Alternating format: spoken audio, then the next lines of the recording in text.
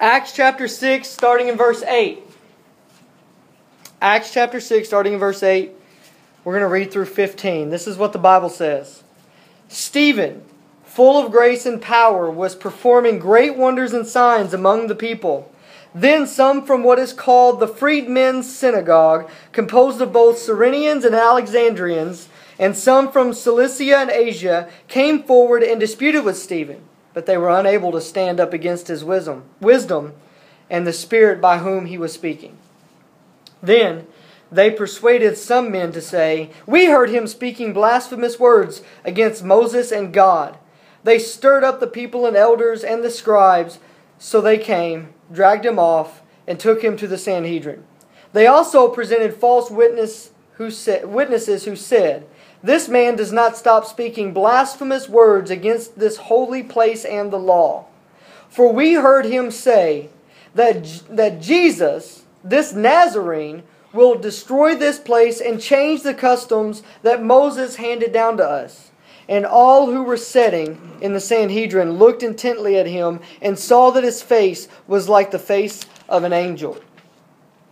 What we have in these verses is yet another outbreak of persecution against the church. And what I want to talk about tonight for just a few moments is what real persecution looks like. Next week we're going to look at more of who Stephen was, and we're going to look at some of these accusations that the Sanhedrin and the Freedmen's Synagogue brought against Stephen, and we're going to literally see Stephen do like a hardcore scriptural smackdown on these guys. Okay? It's going to be really interesting to look at that. So if you want to read ahead, go ahead, because it's just amazing what the Holy Spirit empowers His people to do in the face of persecution. But let's look at this. Just a few things about what real persecution looks like from these verses. One, persecution always comes as a reaction to righteousness. See, that helps us to go ahead and discern what persecution is and what persecution isn't. Okay? What a trial sent by God is and what a trial sent by our own bad mistakes is. Persecution always comes as a result of you living out your life righteously. Depending on the righteousness of Christ, persecution comes as a reaction to righteousness. Acts 6, 5 and 8 both refer to Stephen as being a man full of power, faith, and the Holy Spirit. Okay? So we know that he was a righteous guy. He stood boldly, full of the Holy Spirit, full of faith, full of grace, full of power. John 3, 19 through 20 gives us the account of Jesus teaching that those who live by the truth are ones who are hated by those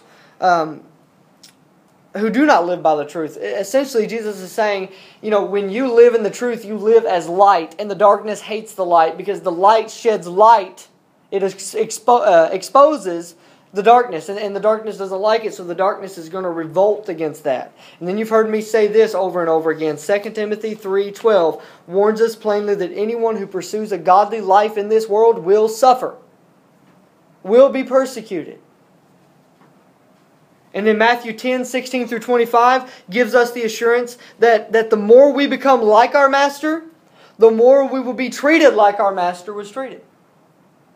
And so what you've got to understand is that not all bad experiences, not all stress, not all conflict and drama that is brought in from outsiders into your life, that's not all persecution. Persecution has the prerequisite of you being righteous, of you standing in the righteousness of Christ and living out your life boldly for Christ.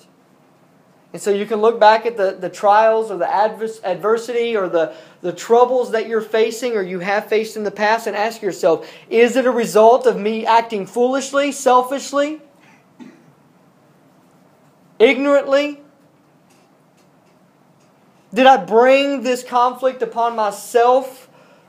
Was it about something I did, or was it about something Jesus was doing in me? Was it about my opinion? Was it about me being right? What was it? Or was it that you were simply following the commands of Christ, following Him faithfully, and then you're naturally going to experience persecution from that. So the first thing, really quick, is I want you to know that persecution is the world's way of affirming our righteousness in Christ. See, these truths are not communicated to us to seek out persecution. Okay? Jesus is saying, you're not going to be any better than me with this world. You act like me, the world's going to treat you like they treated me. That doesn't mean that we should go out and try and seek out difficulties and seek out persecution, because what the Bible is teaching us is that if we are obeying Christ, then these verses that I'm talking about should prepare us to take joy in the fact that we're being persecuted. Because it only comes to us when we're properly living the Christian life. So persecution is an affirmation of whether or not we are, in fact, following Christ the way that we should. I read a Facebook quote yesterday that said, if we get to heaven and our first words are about how thankful we are that we got there unharmed, we should expect Jesus' response to be, how unlike me. I messed that up. Let me say that again. If when we get to heaven, and when we get there and we're talking about how we're so thankful that we got there unscathed, unharmed, we should expect Jesus to look at us and say, how unlike me. Because He said He suffered in this world, and that we will suffer for His name. That if we live a godly life in this world, people will come against us. Satan will come against us, and we will not get to heaven unharmed. Our egos, our pride, our feelings, even maybe our bodies will be damaged. But see, we can take joy in knowing that all of the things that we lose, all the things that we give up, everything that following Christ costs us in the few short years. 80, 90 years is nothing in comparison to eternity. Nothing. So we take joy and we press on into that persecution, through that persecution, gladly and joyfully, knowing that everything that we've had to sacrifice for Christ really ends up being no sacrifice at all, because the reward is so much greater than what we've given up in this world. Number 2, persecution does not have to make sense. Persecution does not have to make sense. Next week, you're going to see Stephen's response to these guys. Basically, they're accusing him of distorting the law, of blaspheming, basically talking bad about Moses, saying that Jesus was going to destroy, the holy temple of God. They even had to bring people in, and they stirred people up, and they asked people to lie. And so what you need to see is that you cannot expect truth to be used against truth. There is only one truth, and all truth is God's truth. You understand? And so if you're living in the truth, if you're carrying out your life in righteousness and in the truth, the only opposition that can come at you is a lie.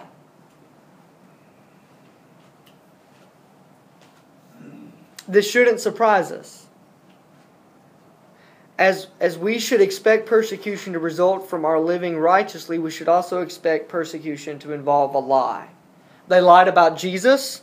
They put words in His mouth and distorted many of His claims. They accused Him of doing things and saying things He never did. And now we see some of the same kind of people lying about Stephen. And you're going to see that. They essentially said the guy is this, and just wait till you read. Go ahead and read it tonight. How he so eloquently basically gives the Jewish history to them accurately. Like, as if he was there. He knew it so well. And so he knew the truth. And they knew he knew the truth. So the only way they could get him to shut up, the only way they could get him to look like a villain to the people, was to lie about him. And you can expect similar treatment. You can expect for your words to be taken out of context and your life to be distorted to look worse than it is. Because see, whenever you're living in righteousness, people will have to make stuff up. They'll have to try and trip you up. There's a story about Billy Graham. Billy Graham has been very vigilant his entire ministry about who he's been with, where he's been, and who he's seen hanging around. Make sure that he's not put in any... And this is particularly the case with women. He's been very vigilant about who he's seen, what women he's seen with. And there's a story of how he was getting onto an elevator, okay? Early in his ministry, he was getting onto an elevator, and as the door is closing, a woman runs in, okay? She's wearing a coat. A woman runs in. And he's supposed to be going up, and there's supposed to be all these people, all these reporters, all these things, all these cameras, everything. And this woman completely just takes the coat off, and Billy Graham is in the elevator, getting ready to walk out of an elevator to all this media with a naked woman in the elevator with him. Okay? And so he's freaking out. And so it just so happens that the elevator ends up stopping one floor shy of where he was supposed to get off, and he's able to leave. But see, that's the kind of thing that the more righteously you live, the more extreme Satan will get about trying to discredit you. Now, that doesn't mean that every preacher that we find in the news who was found with a naked woman who wasn't his wife was set up. Sadly, that's just, those things happen. And that kind of goes back to what I was talking about. So not every bad situation you find yourself in is a result of persecution. It may just be your own bad choices. And then third, persecution is always about Jesus. Always, always, always about Jesus. Look at verse 14. Verse 14 says this, "For we heard him say that Jesus, this Nazarene, will destroy this place and change the customs that Moses handed down to us." And as you look back at the several other places in the first few chapters of Acts, where we see the Sanhedrin's persecution of the apostles, it always goes back to this. Stop teaching the name of Jesus. Stop healing in the name of Jesus. Stop preaching the resurrection of Jesus. See, persecution is always, always about Jesus.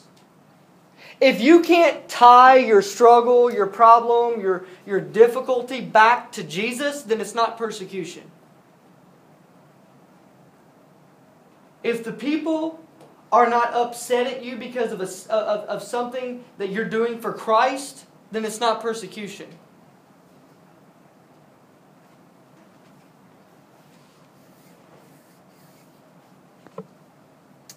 And so tonight I told you I was going to be very brief because I have something else that we want to do. We're going to play a song here in just a minute.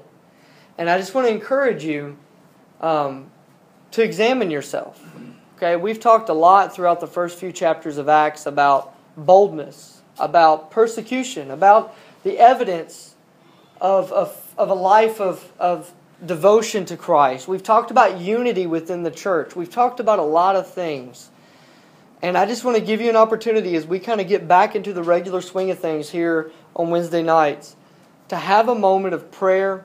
I want to make myself available to you. If you have something that you want to have me pray for you about, I'll be here, standing here for the next few minutes. And you can just come and you can, we'll very quietly. I'm not going to shout out your issue in my prayer or anything like that. But I just want to make myself available. I want you to know that this is the time for you to draw close to God. And so we're going to play a song, and this will be the time for you to just deal with God.